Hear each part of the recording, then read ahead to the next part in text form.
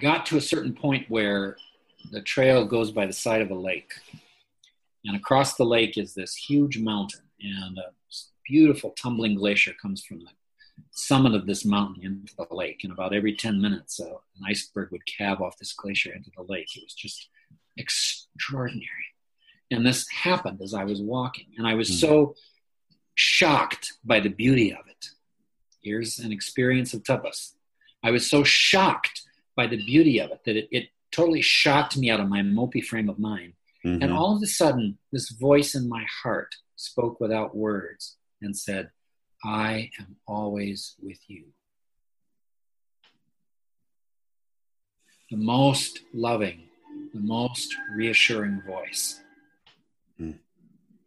That's the voice of divinity, the voice of grace, the voice of the Guru. Mm.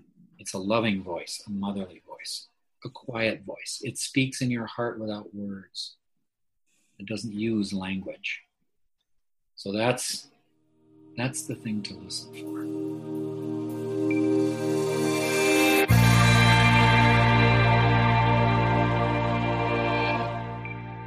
Hey there, everybody, and welcome back for episode 7 of Contemplate This. This interview is with Dr. Stephen Parker, whom I consider to be one of my primary teachers in the realm of contemplative practices. So I'm pretty excited to share him and his wisdom with all of you out there listening.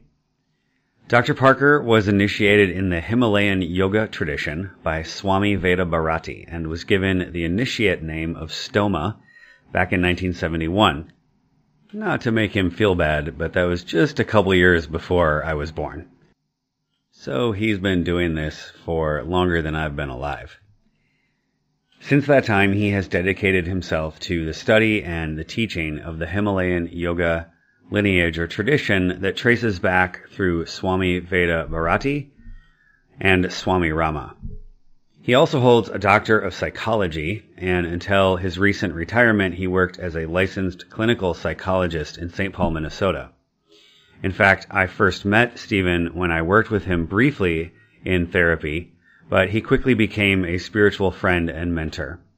I've been fortunate to have met many wonderful teachers on my contemplative path, and I consider Stephen to be one of my primary teachers, especially in the yoga tradition.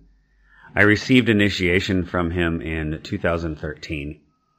In a recent conversation, I was trying to figure out what to name or label our relationship.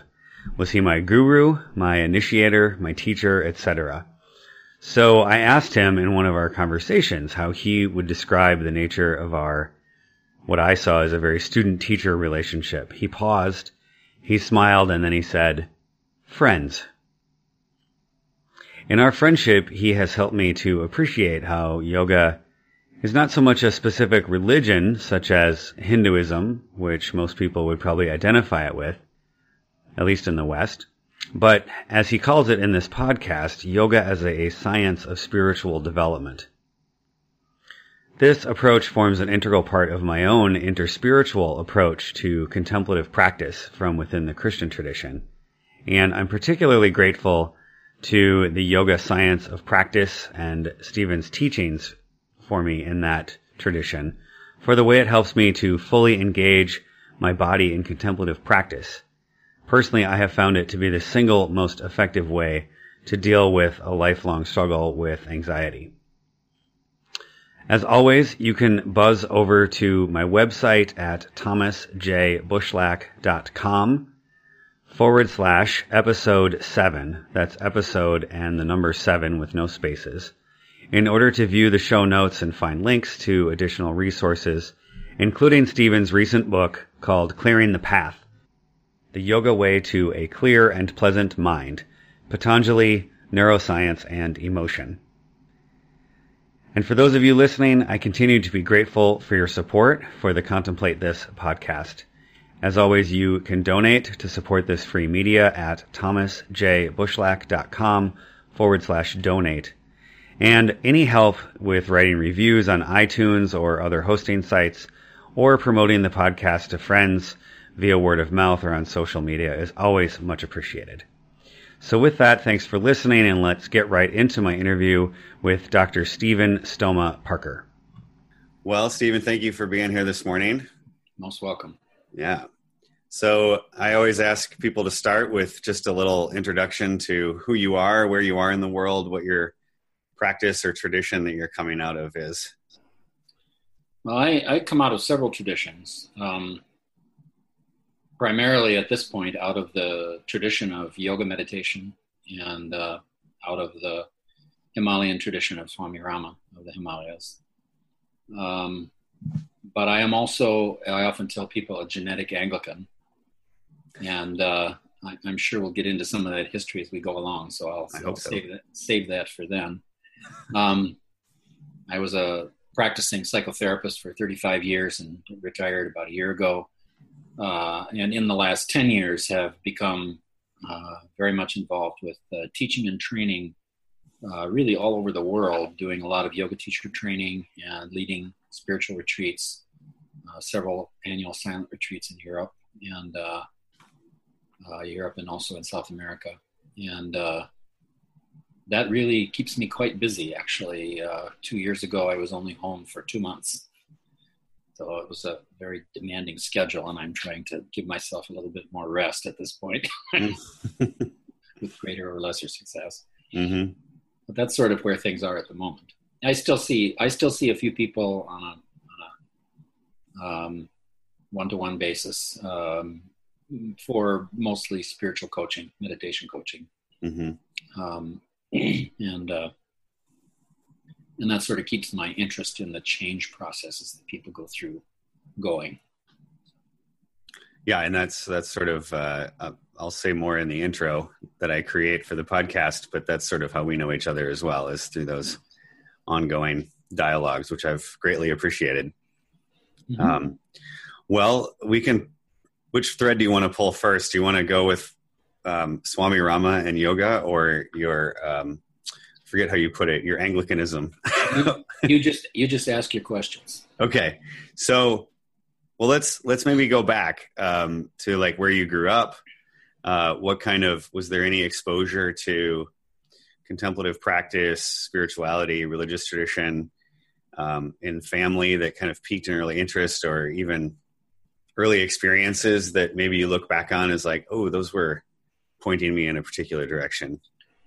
Well, I was born in southwestern Nebraska, way out in the middle of nowhere, about 250 miles from Denver.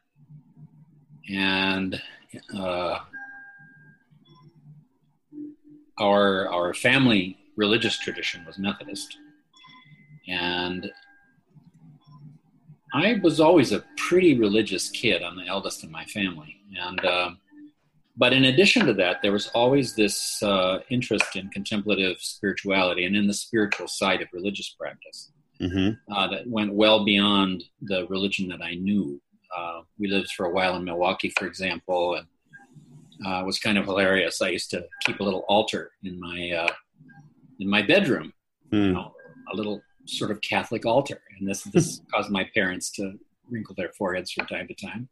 And I used to do things like watch the masses on TV, and I even watched Bishop Sheen, for Pete's sake. Oh, wow. So there was an attraction to a more liturgically conservative kind of Christianity that doesn't have any explanation in my current life. And my guess is that this has to come from some kind of past life experience. I had quite an epiphany about this when I was a Morris dancer, which is a form of English folk dancing. And at one point, my Morris dance group took a tour in the British Isles, hosted by some local Morris teams. And the first place we went was Windsor. And on that first weekend, it was a hilarious experience to be providing the local color for tourists as a Minnesotan. In fact, some of the first people we met asked us about Morris dancing, and we explained it a little bit. And we said, well, we're not really from here. We're from Minneapolis, Minnesota in the U.S. And they said, oh, we're from St. Paul. But one of the other things that happened at Windsor was friend wanted to see the Garter Chapel in St. George's, and was so cheap she didn't want to pay $4 to get in. So we decided to go to church on Sunday morning. And sitting in that space, in that architectural space, with that liturgy, with all of the sort of cultural elements of Anglican Christianity there, it felt like my DNA was vibrating. I had the most unusual sort of epiphany there in terms of feeling my ethnic Englishness, feeling a sense of spirituality that was rooted in the soil that I was standing on. And this is something that I think Americans generally miss. We don't have an indigenously rooted spirituality. Yeah. And that's why I often tell people when they ask me what kind of Christianity did I practice, I usually say I'm a genetic Anglican. And so I came back.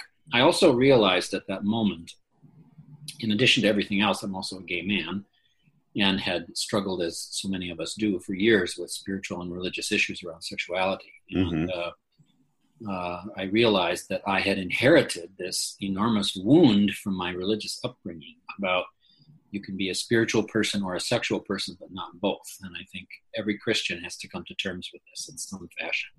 And I realized that this was still there in me, and I had to go back into my original tradition to sort of find a way out of it. And so I went back home and was rebaptized in the Anglican Church in 1985.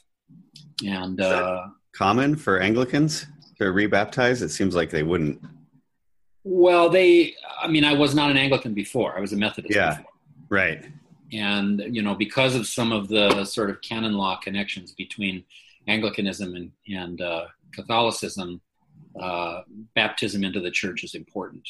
Yeah. In terms of things like taking communion. So. Oh, yeah. Okay. I was just curious. Yeah.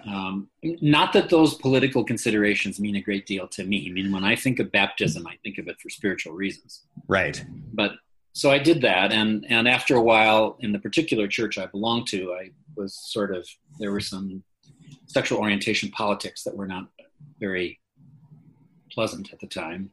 And so I joined a congregation of predominantly GLBT people who were all sort of refugees from liturgically conservative churches, even though this congregation ended up in the United Church of Christ. And so we basically celebrated a Rite 2 liturgy, Anglican Rite 2 liturgy every week. So it was a fine place for me. And I actually learned so much there. And it was a congregation where people really needed to do the work themselves. And so we wrote the liturgy. I was preaching a couple times a year. I would celebrate communion on a regular basis.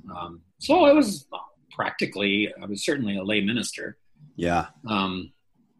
And really enjoyed that quite a bit. In fact, to the point where I even recently, at the request of one of my students who wanted me to conduct the wedding, I actually became a certified wedding officiant in Minnesota for that purpose. So the Christian side of my upbringing is fairly strong, and I really appreciate the education that I got in theology as a result of that, because I think it helps me to translate the spirituality of yoga into terms that people understand in this culture, and also help them to find a version of Christianity that feels more satisfying to them in terms of what it offers them. In contemplative terms. And so that's been a really, really good thing. Yeah.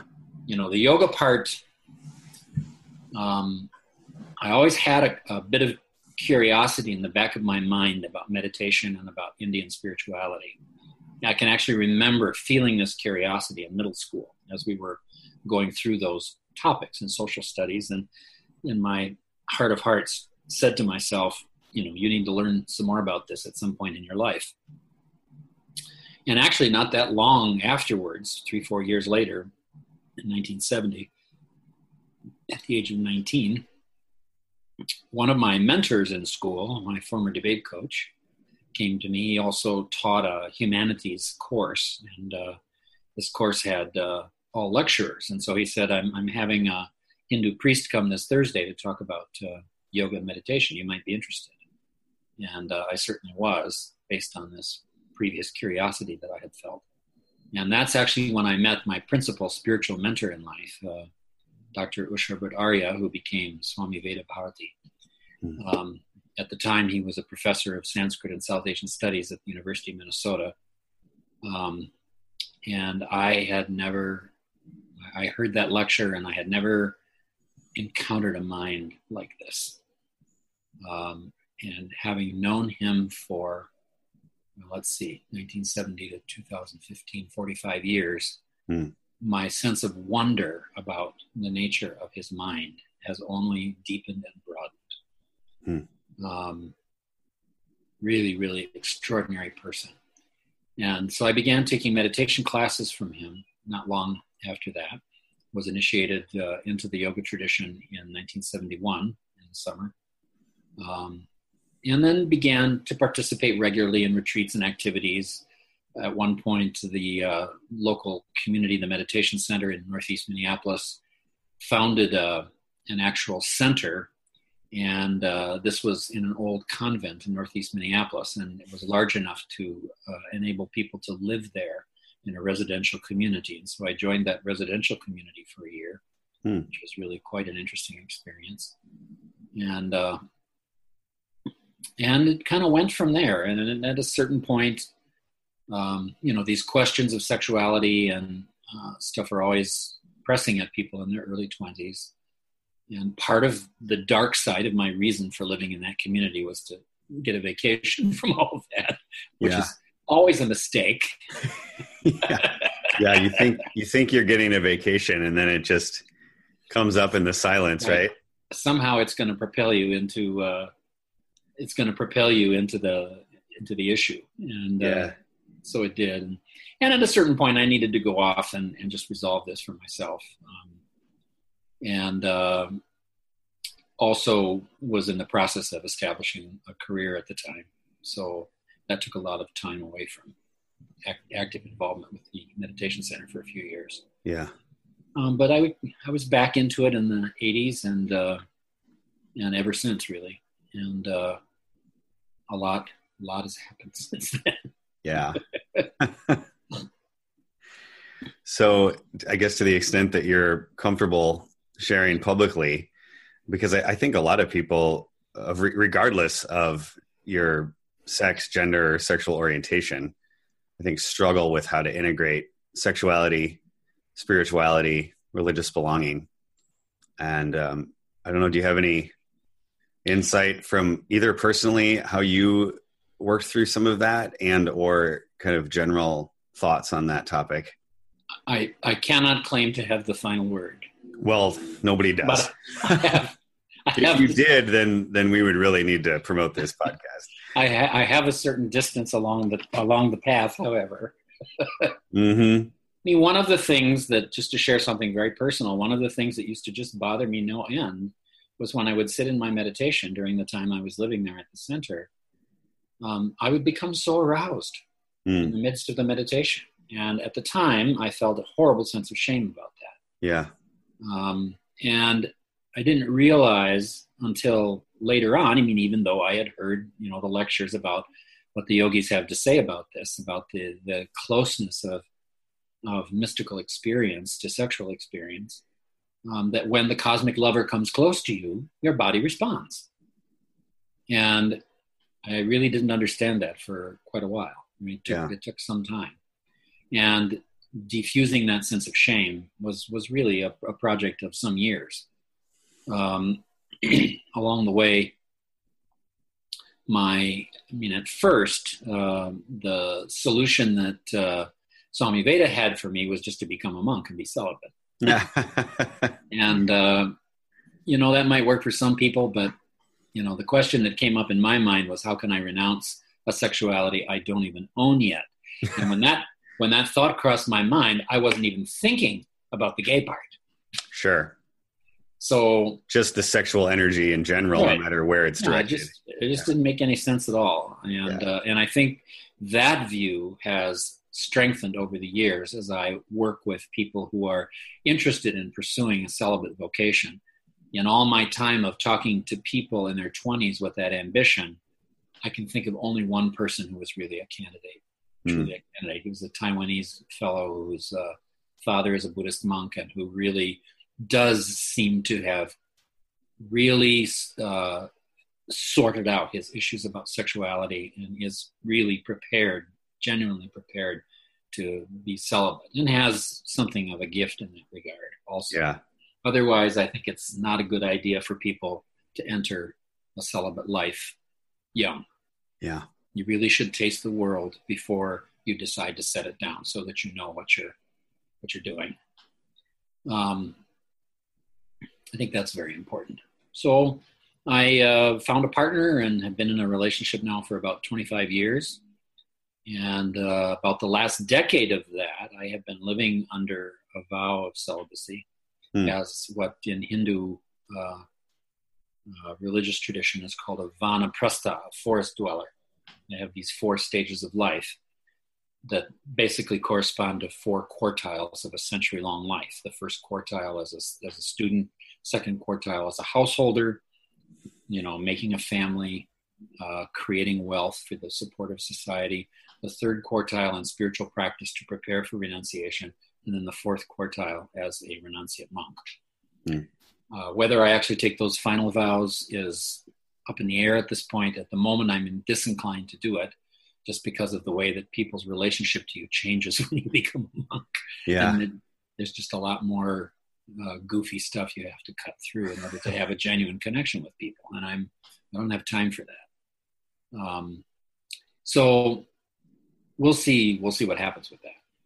I also think it's important for people to see me with my partner from time to time, because there are lots of people out there still who have questions about sexuality and sexual orientation, and they need to know that there's somebody who they can talk to. Oh man. Yeah. When you say lots of people, that's an understatement. Mm-hmm. Seems like a real potential gift. Now, I haven't yet picked up your book, but do you get into that? Do you deal with sexuality in there? Yeah, some. Mm-hmm. And I deliberately put some exercises into the back of the book for people to sort of track their sexual experience in terms of some things like I think just as a therapist, I think one of the important developmental transitions people need to make, and this is more true for males than females, is to make a transition from the sort of excitement-related sexual experience that we have when we're young, based on the dopamine system in the brain, to an affection and bonding-based sexuality that's dominated by the oxytocin system. And I think if you make that transition, it ends up being a really good thing for relationships, because it sort of gets you out of the kind of standard icons of attractiveness that we all develop for ourselves as we're growing up. And you begin to orient your sexual energy towards celebrating the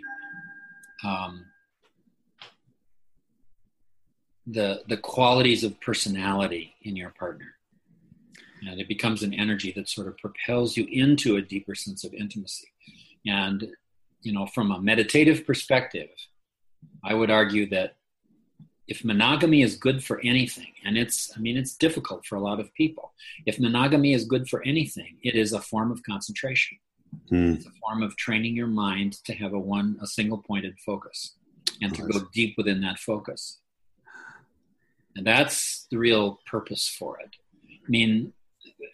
There's all sorts of political baggage. Sure. Oh, you think? Yeah. In terms of the history of marriage in the church, and the history of marriage in Western culture is as a way of certifying the succession of property. It actually is an economic institution primarily. Certainly we picked that up from Roman law in particular. Right. Yeah. And that's one of the reasons why it didn't become a sacrament until the 12th century. Mm-hmm.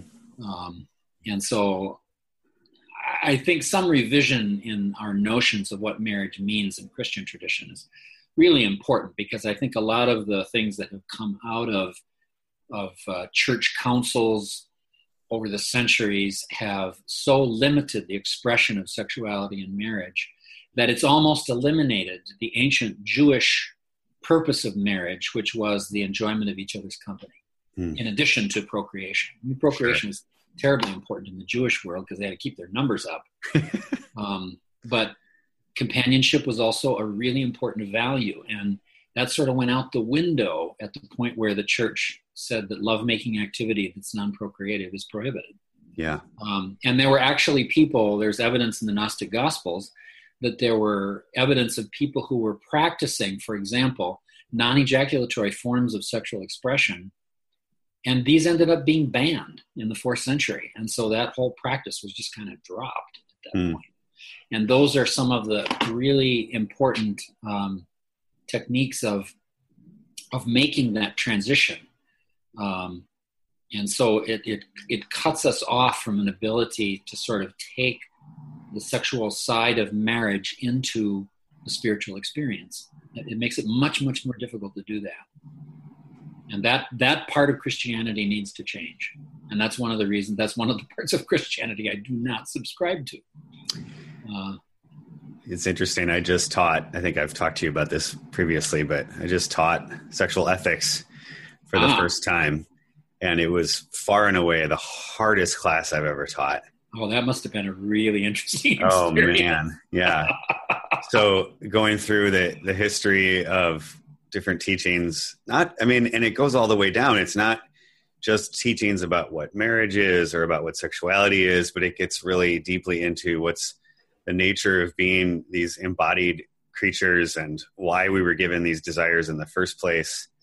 And there's so many interesting pieces of it. Because you were talking before about the erotic side of the mystical or the cosmic lover. And I'm often sort of fascinated by the most commented book of scripture among the medieval monastics was the Song of Songs, which is an erotic love poem. Right. Of course, and they were interpreting that allegorically as one's relationship with God. And it is, but their hidden agenda was to take the sex out of it. Well, right. Yeah. So you can have the allegory. I think that's part of what maybe we're struggling with is like how do we keep both? Now it's ironic that in the Christian tradition, right, our basic core teaching is that the human and the divine literally walked on the earth united. And yet we're still struggling with how to keep both the mystical erotic with the embodied and the connection with a physical human being. Right. Yeah. And the direct presence of divinity is an erotic proposition. Mm-hmm. It isn't necessarily a sexual proposition because that has mostly to do with bodies. Mm-hmm. And God is beyond bodies. But erotic in the ancient Greek sense of the kind of excitement that you feel when you get out on the growing edge of your life in whatever way. I mean, one of the, at different phases in life, different things are sexy. When you're 2 years old, no is sexy because that's your developmental job. Your job is to create a sense of self. And you do that by drawing these boundaries all the time. And you say no, even if you don't mean no. Are you sure that I think it goes much longer than 2. I mean, my oldest is 9. Well, sure. I know I'm joking, but yeah. And, when we're adolescents, sex itself is sexy. Yeah. But as we move into early adulthood, romantic life and making a family becomes sexy. When you get older, even the prospect of moving into death becomes erotic. In the best of situations. And, there I often tell the story of a friend of mine who died 6 or 7 years ago, somebody that I used to sing shape note music with. And this lady sent an email out to the other members of the shape note group at one point and said, I may not be able to come to our singings in the future because my Parkinson's disease has become terminal and I may be too disabled. But she said, that may not be a problem because I also found out today I have stage 4 liver cancer and I will not live long. Wow. But she said, don't think I'm sad. Just come and sing with me, which I thought was extraordinary. And so I wrote her back and I said that, yoga has some things that might be valuable when the time comes to leave the body. And I'd be happy to talk with you about that if you're interested. And she said, oh, yes, please come. And it sounds fascinating. And when I met with her, it was really interesting. She started the conversation by saying, Stephen, I am so excited. And I always quote her precisely. Stephen, I am so excited. I can hardly wait to die. What an adventure. What an amazing attitude. So full of joy. Yeah. And so full of love and so full of peace and a sense of excitement about the prospect of what comes next. Mm-hmm. And she actually did leave the body 5 days later in that same state, really. So what's important to us becomes erotic based on whatever our developmental needs are at that time. And learning to channel erotic energy into our growth, wherever it takes us, is, I think one of the deepest skills of living a skillful spiritual life. And a lot of our problems in life have to do with the misdirection of those energies. And the way that it gets siphoned off into, the yogis would say, simply following our instinctive desires. And when they talk about instinctive desires, their sense of libido includes more than sexuality. It includes sex, but also food, sleep, and self-preservation. What's really fascinating listening to this as somebody who's studied the work of Thomas Aquinas is he identifies those exact same energies as, he calls them our natural inclinations. Right. And then the virtue has to do with channeling those energies towards truly life-giving pursuits versus following them into dissipative or pursuits that sort of stoke them in a kind of craving way rather than in a genuinely connecting and satisfying way.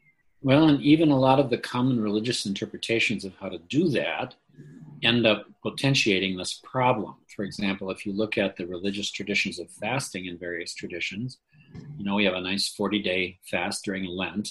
Then on Easter morning, big binge. Gangbusters, yeah. Or, how many for those people who know some Muslims, how many Muslims will tell you they actually gain weight during Ramadan? Mm-hmm. They eat or drink nothing while the sun's above the horizon, but when the sun goes down, party. Yeah. And it's usually a pretty good party. And so many of our commonplace traditions of fasting, as an example of this, have a kind of binge and purge aspect to them that's not very helpful in terms of changing your habits and changing how you redirect those energies. In fact, I think one of the most important things that I learned over the years from Swami Veda was his statement that the practices of austerity, of tapas, are not about self-denial, as we often think, but they're really about learning to enjoy with concentration. You learn to fast not by denying yourself food, but by really tasting your food.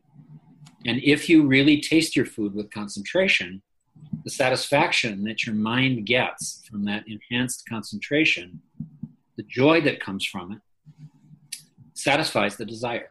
And so you naturally will begin to eat less. It's a way to naturally reduce your emotional appetite for food. And it's a commonplace thing in therapy to observe how much people eat from emotions. Sure. Rather than from any sense of hunger. And that's true in all of those areas, what my guru called 4 primitive fountains of emotion, in which I think the word primitive has a kind of negative connotation to it. So I recast that in my book to be primary fountains. Yeah. And so I really am sorry. I guess I'm sort of taking a similar view to St. Thomas Aquinas in that regard. Are the interesting analogs between traditions that they're observing a similar phenomenon? Yeah. Right. Mm-hmm. What I find, you sent me some articles recently, and I can't remember which one it was in, or if it was one that you wrote or one of your teachers, but something that stuck with me that I found really helpful is that was talking about fasting, specifically with regard to food and drink, was the idea of not thinking about, I have to give up all sugar or all caffeine, but to say maybe that last cookie isn't necessary, or maybe while I'm at dinner with friends, I don't really need that. I don't need a refill on my wine or whatever. Right. And then coupling that with then enjoying what I do have instead of just getting caught up in the craving. When I'm really tasting something, it's much easier for my mind to do exactly what you were describing when somebody offers me more, as they often do. I mean, sure. One of my problems in terms of weight management is being a victim of hospitality 9 or 10 months a year. And it's much easier for me at this point when I'm really tasting my food, when somebody brings me some more, to say, do you really need more of that? Didn't you taste that before? Mm-hmm. Do you not remember what that tastes like? And that makes it much easier to say no, thank you. And it reminds me that my appetite has been satisfied. And I found it really helpful. It broadened my understanding of what I think of as fasting, right? As opposed to, like you mentioned Lent before, right? It's like, okay, I'm going to make this really concerted effort for 40 days. But it's been a way for me to kind of bring a spiritual practice into the everyday and think of that as a form of fasting or asceticism, as we might call it. Exactly. And but without having to be totally austere, because I'm not in a monastery. Well, without having to live a stereotyped form of austerity. Yeah, well, that's a good way. The austerity we're talking about isn't about self-denial. It's about replacing an experience of pleasure with an experience of joy. That's a terribly important thing to remember in pursuing this. It's about finding an experience of beauty in the tasting that you're doing. And there is a meditative science in yoga called Sri Vidya. It's one of the disciplines of the tantric system that is constantly pursuing this experience of transcendent beauty, which is what is meant by the word Shri. When you address somebody in India in a formal way, you either call them for a male Shri or for a female Srimati. Srimat or Srimati, which means one who is possessed of that kind of beauty. And this transcendent beauty is the basic experience of divinity. And in the Sri Vidya system, the chief divinity is this female entity called Tripura Sundari, the beauty of the three worlds, which Swami Veda identified as Beatrice in Dante's Commedia. Oh yeah, cool. He said, these are not metaphors. He's not just writing poetry here. This is a catalog of meditative experiences. And I would love sometime to teach Tantra in the West from Dante. That would be so cool. Would be very cool. Yeah. And that kind of idea is really what's behind this notion of austerity, that you find these experiences of beauty that really satisfy your heart in a way that the pleasure cannot, because of course the hunger will always return. One of the things that really turned my mind about this was reading John Howell's beautiful little book about St. Francis called The Ecstasies of St. Francis. And he makes the argument that Francis was really, looking at it from a comparative religion point of view, a tantric practitioner in this sense. And it really opened my eyes to the fact that, so many times people look at Francis' austerity and they think, oh my God, how he must have suffered. And I don't think he suffered at all. Doesn't seem like it. I mean, the whole thing was this incredible celebration of his marriage to Lady Poverty. And he discovered the trimming down of his ego as a way to find more and more joy. So he would see a beggar approaching him on the road with rattier clothes than his, and he would bow down to the beggar and, beg him passionately to trade clothes with him on the spot. It was a little like Alberto Benigni after he won the Academy Award, he went on the Conan O'Brien show, and he actually persuaded Conan O'Brien to trade clothes with him on stage. It's crazy. But it was a very similar kind of passion that he had. Yeah. That persuaded O'Brien to go along with this. And I think Francis also had that joyful sense of passion in how he did these things. And he did, in the end of his life, regret a little bit how hard he was on his body. He said, I think I was I was rather hard on Brother Ass. But on the whole, his path was really a path of joy. Yeah. And to pursue it any other way is sinful. I mean, it really cuts you off from divinity. Yeah. I think we're struggling, maybe I'll speak for myself personally, but I think it resonates with a lot of other people that we're really struggling to regain that joy. Because we've been told that the joy is sinful.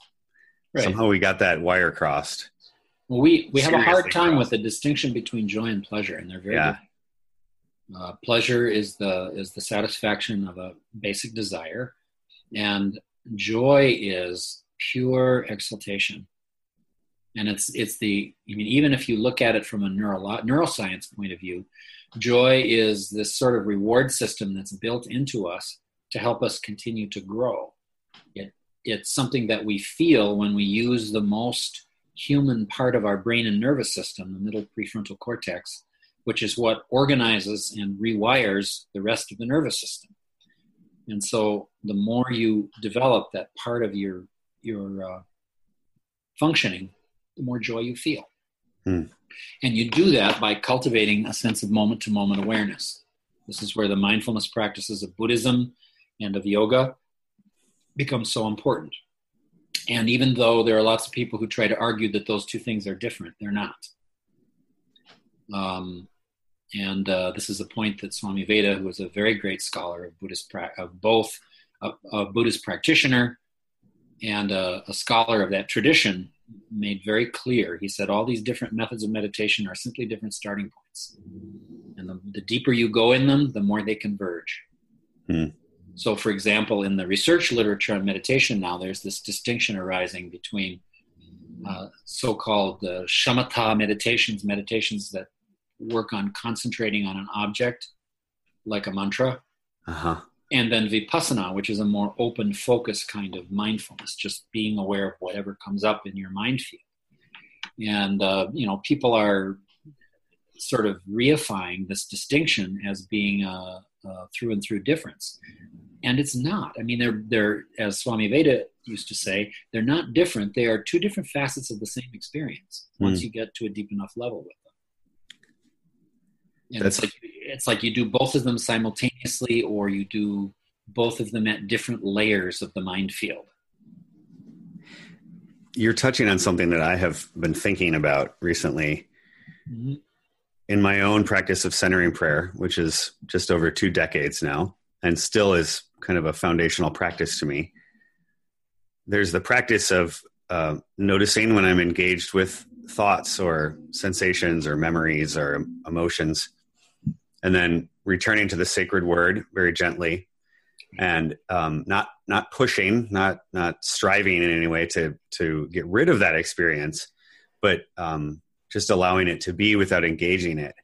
And there's a similar kind of debate that I've been tracking a little bit between whether or not centering prayer is more of the open field of awareness or concentrative on an object, where you could see the word as concentrative and then the release as open field. And Cynthia Berjolt talks about this in her book that I've been reading recently, on non-dual awareness. And I've kind of been playing with this idea that, at least in my experience, centering prayer is kind of both. And I like the way you put it, that it can be both at the same time. Right. Because in the moment, although it's not a mantra, I'm not repeating it constantly while I'm doing my practice. When I do engage with, or notice that I'm engaged with thoughts, there's a momentary concentration there on the sacred word. Right. But then it's that sacred word is the symbol of release. And then it's an iterative process. Right. So this is actually helpful. I haven't quite articulated this before, but I think it's important. I think the relationship between these two is sort of complementary and paradoxical. It's a koan. You can't enter into this state with your ordinary discursive mind. You have to destroy the operation of your discursive mind in order to go to the depth where those two things are one and the same. Yeah. And Patanjali explains this process very, very well, I think, in his Yoga Sutras, as he talks about the transition from the outer limbs of yoga practice, the ethical practices, yama and niyama, working with the body in asana, working with the breath in pranayama. And then you have this stage, pratyahara, which is often translated as sensory withdrawal, but it's really about the transition from the outer experience of your life to the inner experience of your life. And when you do that well, and when you really do the work, particularly of emotional purification, so that the conflicts and the emotional noise that draws your mind away from a focus is quieted, and the prana is flowing in a very relaxed and quiet way without any effort, then this whole process of going internal becomes very spontaneous and very easy. It's not an effort at all. And the process of pratyahara, which many people in yoga describe as a gradual process, actually it's not a gradual process at all. It's a flipping. It's a sudden flip. And what happens is the mind disconnects from the senses and sort of dissolves in its own mind field. So at that point, the mind has nowhere to go but to focus on the object of concentration. And so this gradual process of intensifying concentration, which is described in 3 steps in yoga: concentration, which is holding a focus, a one-pointed focus; meditation, which is extending that focus; and then samadhi, where the process of perception, the perceptual triangle of observer, object, and observation process, all collapses into a singularity. And you see an object as it is. It's the only place you can actually see things as they are, is in the experience of samadhi. And that whole process Patanjali describes with this term samyama. And I think one of the reasons for doing it that way is to show how this becomes just a gradually, naturally intensifying sense of concentration that happens if you've done the preliminary homework. That takes you deep. And once you reach that stage of samadhi, then you have both things. You have the ability for the concentrated focus and also the ultimate open field mindfulness at the same moment. I'm letting that soak in a little bit. Mm-hmm. But it's helpful, I think, to think about in that state that both modalities of being engaged become possible, perhaps even at the same time, like you said, as a paradox or as a koan. Yeah, I mean, it's a level of our mind field that we just don't ordinarily have access to. Yeah, and I like the insistence that if we do the preliminary work and allow and follow that process and sort of get our junk out of the way, so to speak, that there is something about it that unfolds naturally. Right. And maybe that's part of why, I don't know if this is true in, say, Hinduism or something, but certainly in the Christian tradition, there's a long history of distrust of the contemplative or the mystical, because I think when you do that flip to the interior and you really give yourself over to trusting the flow of grace in that process, the external authorities become obviously less important. I think most mystics recognize them. They don't want to get rid of them, but they don't have the same kind of authority, and that can be threatening. This is a really interesting difference between Christianity and Hinduism, I think. Yeah, I'm curious about that. A genuine difference, because of course in the great thing about Hinduism is in Hinduism there is no external authority. I mean, but there are priests, right? And who? Yeah, there are priests and there are rules of conduct and all of that sort of stuff. Different ones for different sects, but there's nobody who sort of enforces the same behavior on everybody. And in the Indian tradition, there is an exalted reverence for mystical experience that transcends any rule.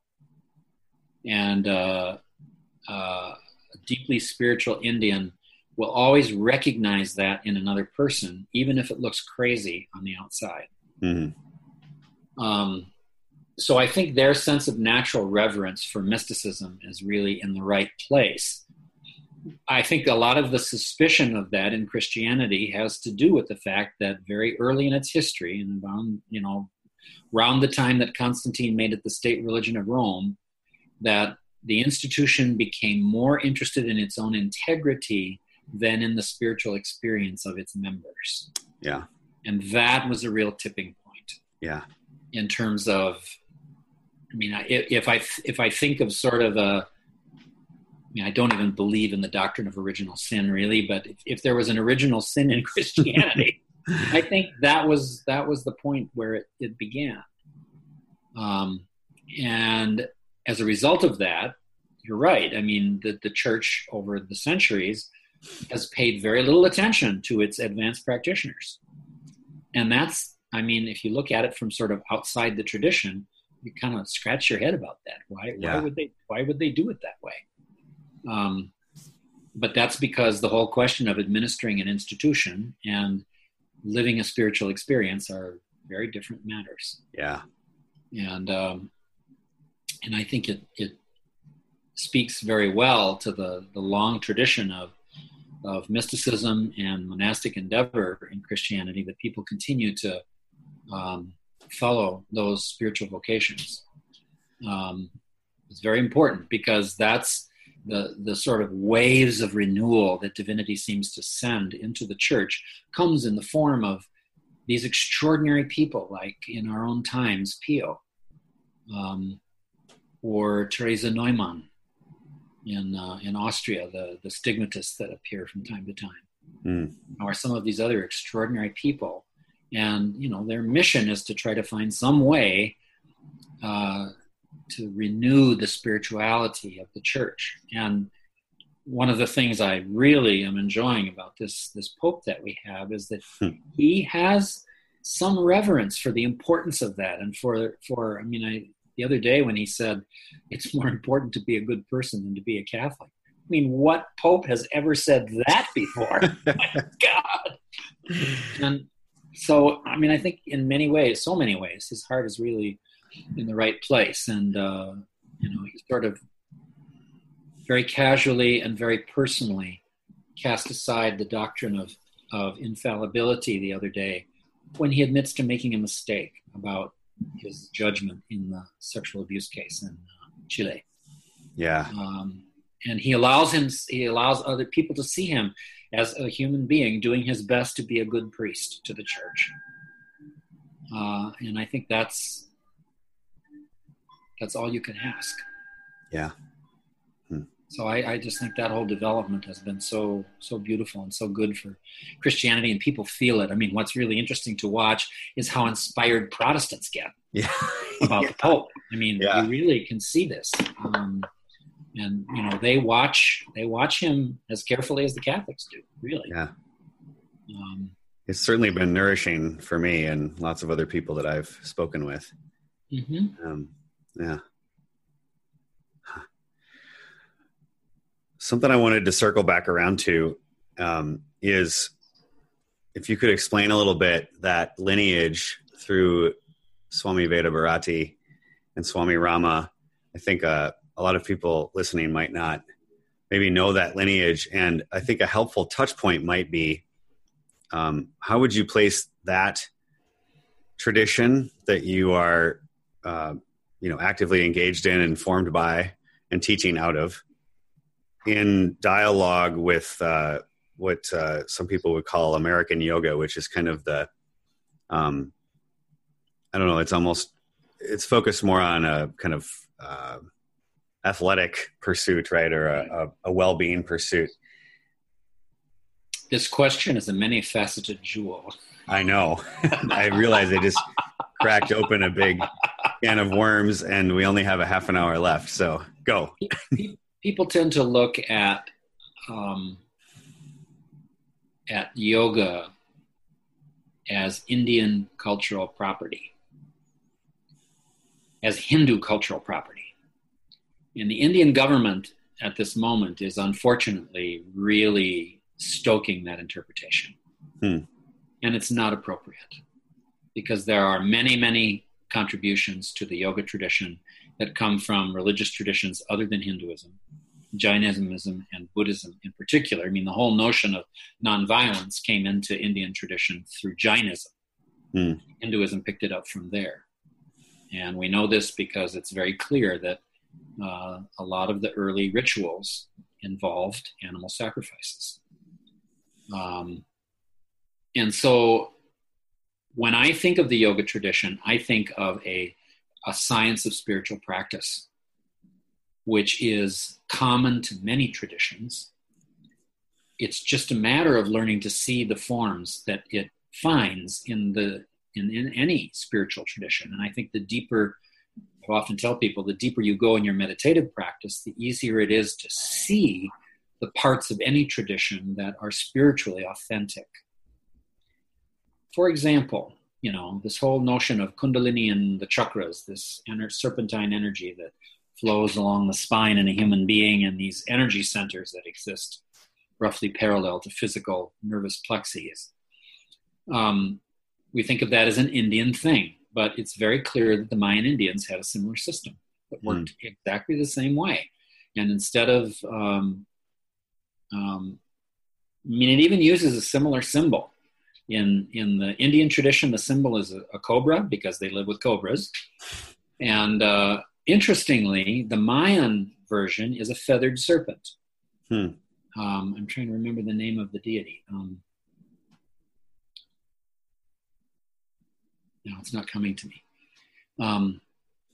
Joseph Campbell discusses some of these ways in which these spiritual practices and themes go from tradition to tradition in his book, The Mythic Image, which was actually one of the books that Swami Veda asked us all to read when some of us were being trained to do initiations into yoga, so that we could see how much these things go from tradition to tradition.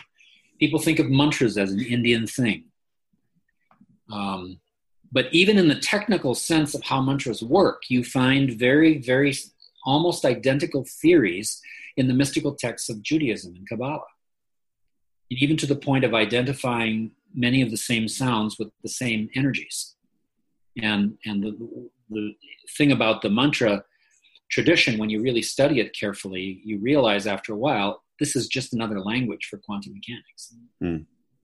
That's a whole other subject. We won't even touch that. I know we've talked about that before. But, these mantras are vibrational building blocks of energy and matter. And they do change not only your mind, but also your body over time as you use them. And again, this is something that many, many traditions use. How many traditions have some form of taking the name of God in prayer as a practice? Just about every single one. And so I don't think of yoga as belonging to any particular cultural tradition. And so, this is something that does kind of come out of the lineage that I come from. My master, Swami Rama, was trained by a great, great yogi named Bengali Baba. And Bengali Baba's master was an Indian who lived in Tibet and who was the master of many of the contemporary meditation masters of the Tibetan tradition. His name and identity are unknown. There's absolutely no information about him. And I don't know the reason why this is all kept quite so secret. But so there's a very strong aspect of Buddhist spirituality also in the yoga tradition that we represent. When my master Swami Veda received his meditation initiation from Swami Rama, one of the things that Swamiji told him was, our job is to prepare the way for Maitreya, the Buddha, to come.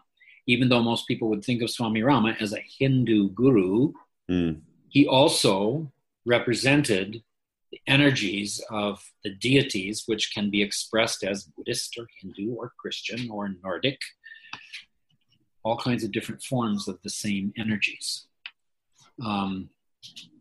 And so there's that aspect. There's the Buddhist aspect. in a previous incarnation, Swami Rama was involved with the story of Jesus and his disciples. And so there's an aspect of our initiatory tradition that also reaches back to Jesus and his original band of disciples. Many of Swami Rama's teachers were great Sufi masters from the Muslim mystical tradition. And so he was very conversant with Muslim tradition as well. And I mean, these people, among the masters of those traditions, they respond to each other based on their yogic accomplishment, not based on their cultural identity. And so there were no conflicts between Hindu masters and Muslim masters. I mean, the disciples are the ones who are creating all of that. Yeah. And that just becomes basically a political issue. Yeah. At its heart, there's no real difference between the spirituality of Islam and any other tradition. Spirituality is spirituality. In the same way that, as it says in the Quran, there is no God but God.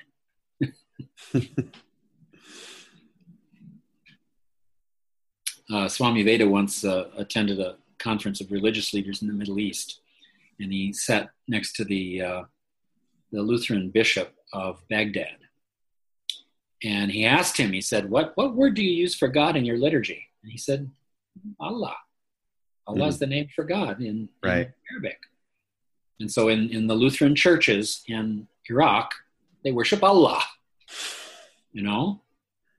Not quite the same way as the Muslims do, but there is no God but God. Right.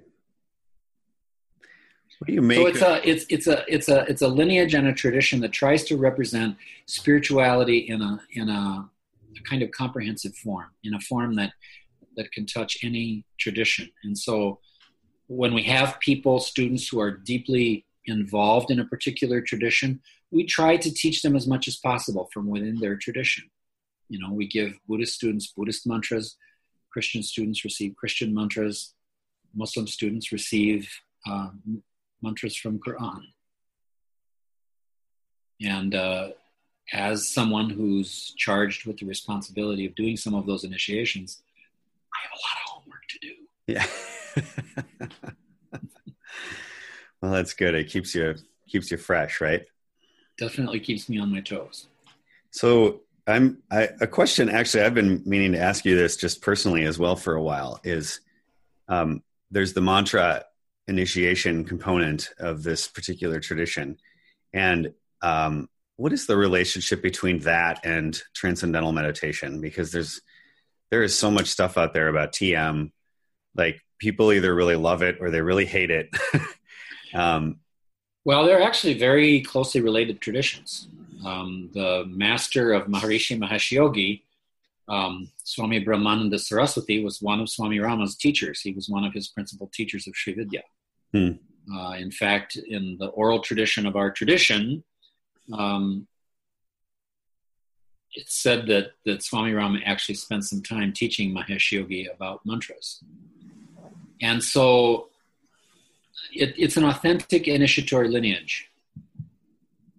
And so anybody initiated in that tradition can assume that their initiation is genuine. The disappointment that I have about that tradition is that it's become so much about sort of figuring out a way to sort of monetize this. And,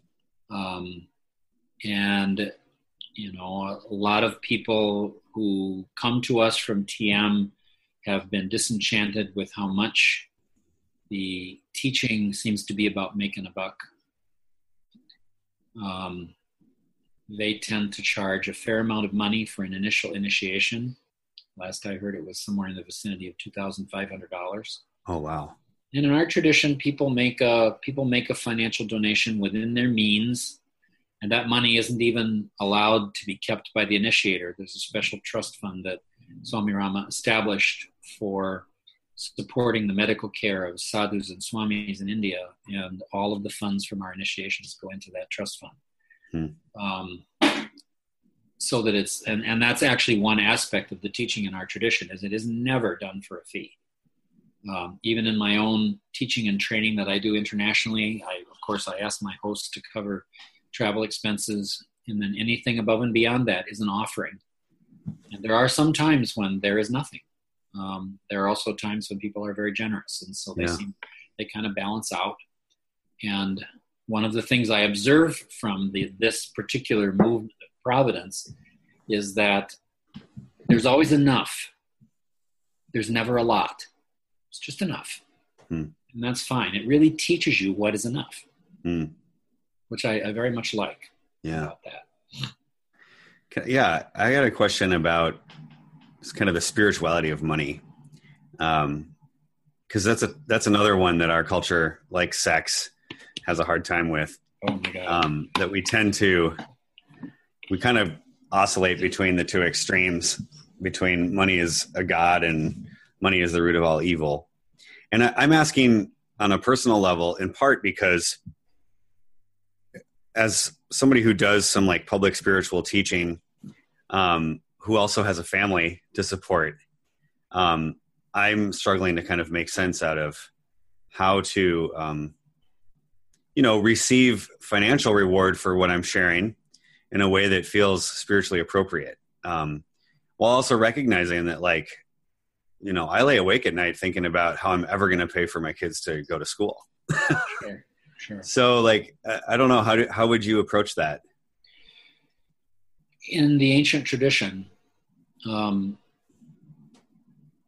priestly class, who were charged with a primary task of cultivating their spirituality, was taught never to handle money. When Swami Veda came to the United States for the first time, or to the West, actually, he lived in Guyana before he came to the U.S. When he was asked to touch money, he had panic attacks because it was something that was just absolutely forbidden in his tradition.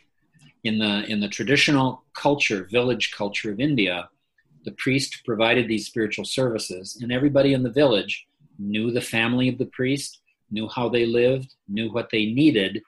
And so what would happen is when they needed a priestly service, they would bring food, or they would bring cloth, or they would bring, something that, some material aspect as an offering.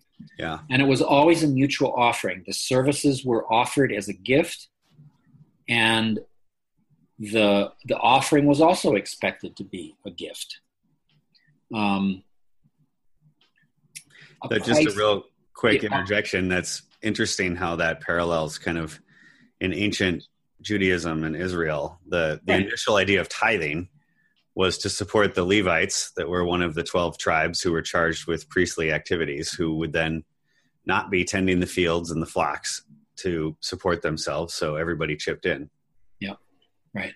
Anyways, keep going. And this aspect of making it a mutual offering is actually a really important part of that system, because the minute you put a price on it, power, that's the entry point for power into a monetary transaction. I had a very interesting experience with this in Italy a few years ago. I had one of my students had a guy who was a CEO in Padova in Italy, and he belonged to a group of CEOs and higher level executives that used to hold a little business conference on a quarterly basis to talk about new developments. And at that point, Swami Veda had written a little book called Practical Spirituality in Everyday Life, I think, or something. It was really about this whole question of how do you live a spiritual life at work. And he was very interested in applying these principles in his company and wanted to share this with other people. So he asked me to come and do a presentation. And initially I thought, well, this will be a presentation about how mindfulness, changes relationships for the better at work. And that was certainly part of it. But it got off at some point into a whole discussion of the critique of capitalist economics. And I brought up this idea that, compensation ought to be a process of mutual offering and ought not to have a price. And these executives got so excited about this. I couldn't believe what I was seeing from a bunch of business people. And when we had this was all happening in a breakout session, when we came back into the larger group at the end of the day, the fellow who was sort of summarizing and talking about this was weeping as he talked. It was really interesting to see how deeply people felt the truth of this principle. And obviously, finding a practical way to do this that's just and fair is difficult. But I think the effort to do something more along those lines is really important, because the issues of power around financial transactions, around these mutual offerings in the world, is moving in the direction of greater inequality in every country. And that's going to move the world in the direction of greater and greater unrest and conflict. So this entry point in terms of creating a price for that mutual offering is something that we have to find some way of dealing with. And this is my way of dealing with it. And so far it's enough. Now, granted, I don't have kids I have to put through college. I made a decision early in my life as a therapist not to have biological children, because I was concerned that I would not have enough left at the end of my day for my kids. I ended up with some voluntary children, and that's been a whole thing I never expected in my life, and that's been a wonderful experience. But, like you said, I don't have to put them through college. And how we do all of these things, education, and everything else, I think, is something that we really need to rethink. And we need to probably devote more of our resources to many of these aspects of caring for people in the world that other countries do in a just way by just providing it for everyone. And I think ultimately that's where we're headed, because we seem to be very near a sort of endpoint about what capitalism can accomplish in a reasonable and just way. And, lots of people relate to money and markets as if they were divine. And this whole prosperity gospel in certain parts of Protestantism is just entirely heinous. Well, and I can assure you it's made its way into the Catholic world, and probably right. others as well. It's just in its own right. I mean, not everybody, but it's too easy. And I mean, in that regard, our current president is kind of a backhanded blessing to see that having a lot of money doesn't necessarily mean that you're blessed.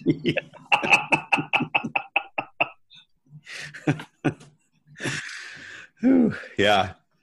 Well, I'm sort of reflecting on our whole conversation so far, and there are a lot of things that I wouldn't use the term, but I could see certain religious adherents might consider, quote, heretical. But the comments you just made about the economy might be the ones that would actually really get you in trouble. Oh, I'm sure they would. I'm sure they would. And the important thing there is that we need to find a way to take the pricing of the mutual offering out of the issue in a just way. That's going to be now. Obviously, that's going to be the hard part. I think socialism was one effort to sort of move in that direction, and I think actually probably it's worth looking at it again, because as the people who really study the so-called socialist states would say, they never really even tried it. That what happened in the Soviet Union and in China is. And China's a great example of that in the current world, is just oligarchic capitalism. That's all it is. Yeah. It's not communism in any way, shape, or form. If we don't do something to modify the pricing of the exchange of the most valuable thing people have to offer, their time, for the sustenance of their life, then the world is in deep trouble. Very, very deep trouble. And we would be entering a very dark period. So we got to do something about this. Yeah, got to happen. And I think it will. I think that the energies that are arising on the progressive left, which can be just as toxic as the energies on the progressive on the populist right, is a sign of people's aspiration to do that. And I'm just going as a matter of principle to have faith in where that'll take us eventually. And probably it'll take us through some difficult stuff, no doubt. Yeah. We need our own, or maybe we're already in it, our own sort of cultural dark night of the soul in order to be purged of some of those old attachments. I think that's part of what's happening. Yeah. Mm-hmm. Well, I'm recognizing that we need to end soon. So a couple of questions I like to ask everybody that I'll close up with, unless there's anything that I haven't asked you that you just really wish I would have, that you want to add here before I do that. Let's see what comes out. Okay. All right. So these are kind of like fill in the following phrase or question. So contemplation is...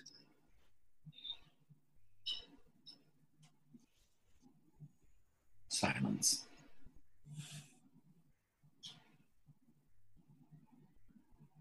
Well, now I want to let that silence ride and not ask the next question, but I'll let people take that silence after this podcast is over. Okay. The purpose of contemplation is silence. I think I know what you're going to say to the next one, but is there a word or a phrase that cuts to the heart of your contemplative experience? It's the same word. It's the experience from which we arise in our being as we come into our body and into which we exhale in our last breath. It's the ground from which everything comes. The ultimate experience of the deepest meditation, Swamiji would often say, is an experience of perfect silence.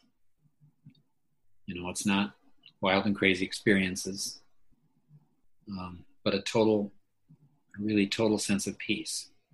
And interestingly, he used to talk about, Freud had this notion of these two countervailing forces in life, of eros, a force for life, and thanatos, a desire for death. And a lot of people over the years have looked at that concept of thanatos and just kind of gone, really? And I think, Freud misunderstood a bit, because I think the thing that is the real force there is the desire to return to an experience of silence, which is sort of the ultimate expression of our desire for self-realization, which I think is the most basic human desire. Because it's the thing that even in our neurological functioning allows us to transcend, to grow and develop and change.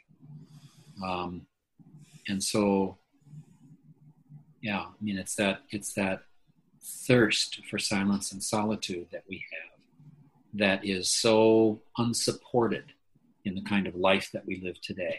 That's really important. What I find that I'm reflecting on is that my favorite scriptural verse, going back to at least high school that I can consciously remember, has always been the story of Elijah in the cave in 1 Kings, where he's actually waiting for God, been told to go there. Yep. And there's the earthquake, the thunder, the fire, the hail, no God. But then as soon as they're different translations, but the one I like is the sound of sheer silence, which in and of itself is already a koan. Well, and I think an important thing for people to understand from that story is that, this is sort of the source of the commonplace saying that the commonplace phrase, the still small voice of God in your heart. Yeah. And, so many people live under the tyranny of a critical voice in their mind. And they very often assume that this is the voice of God or the voice of the teacher.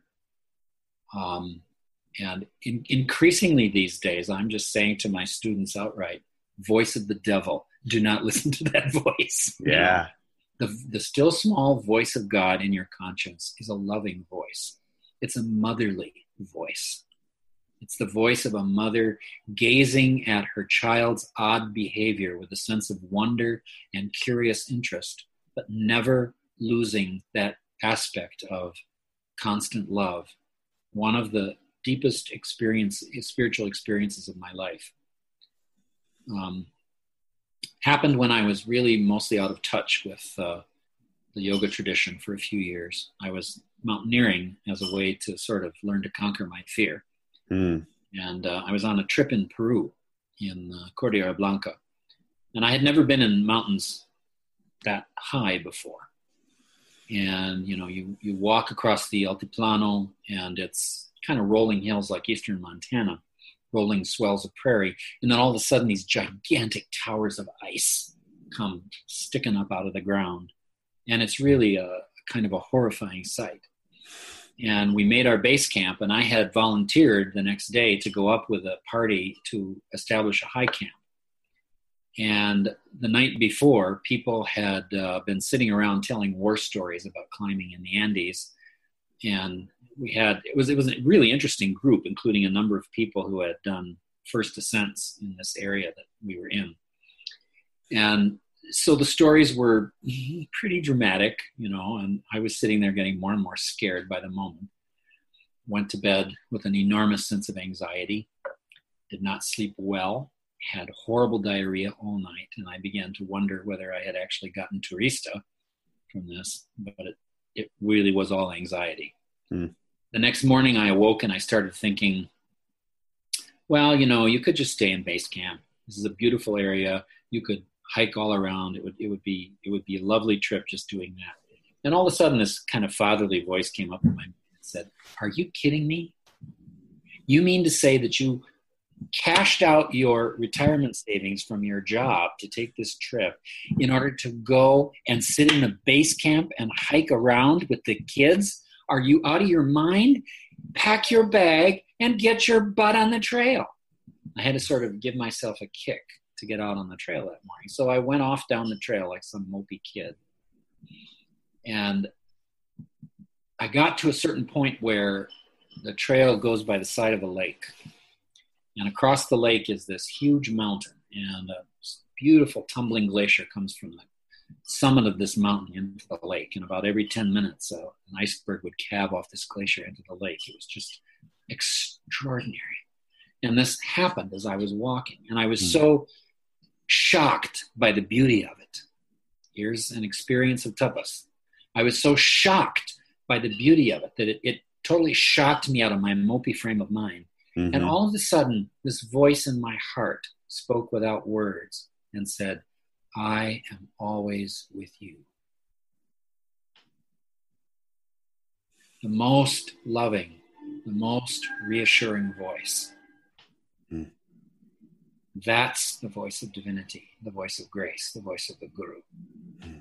It's a loving voice, a motherly voice, a quiet voice. It speaks in your heart without words.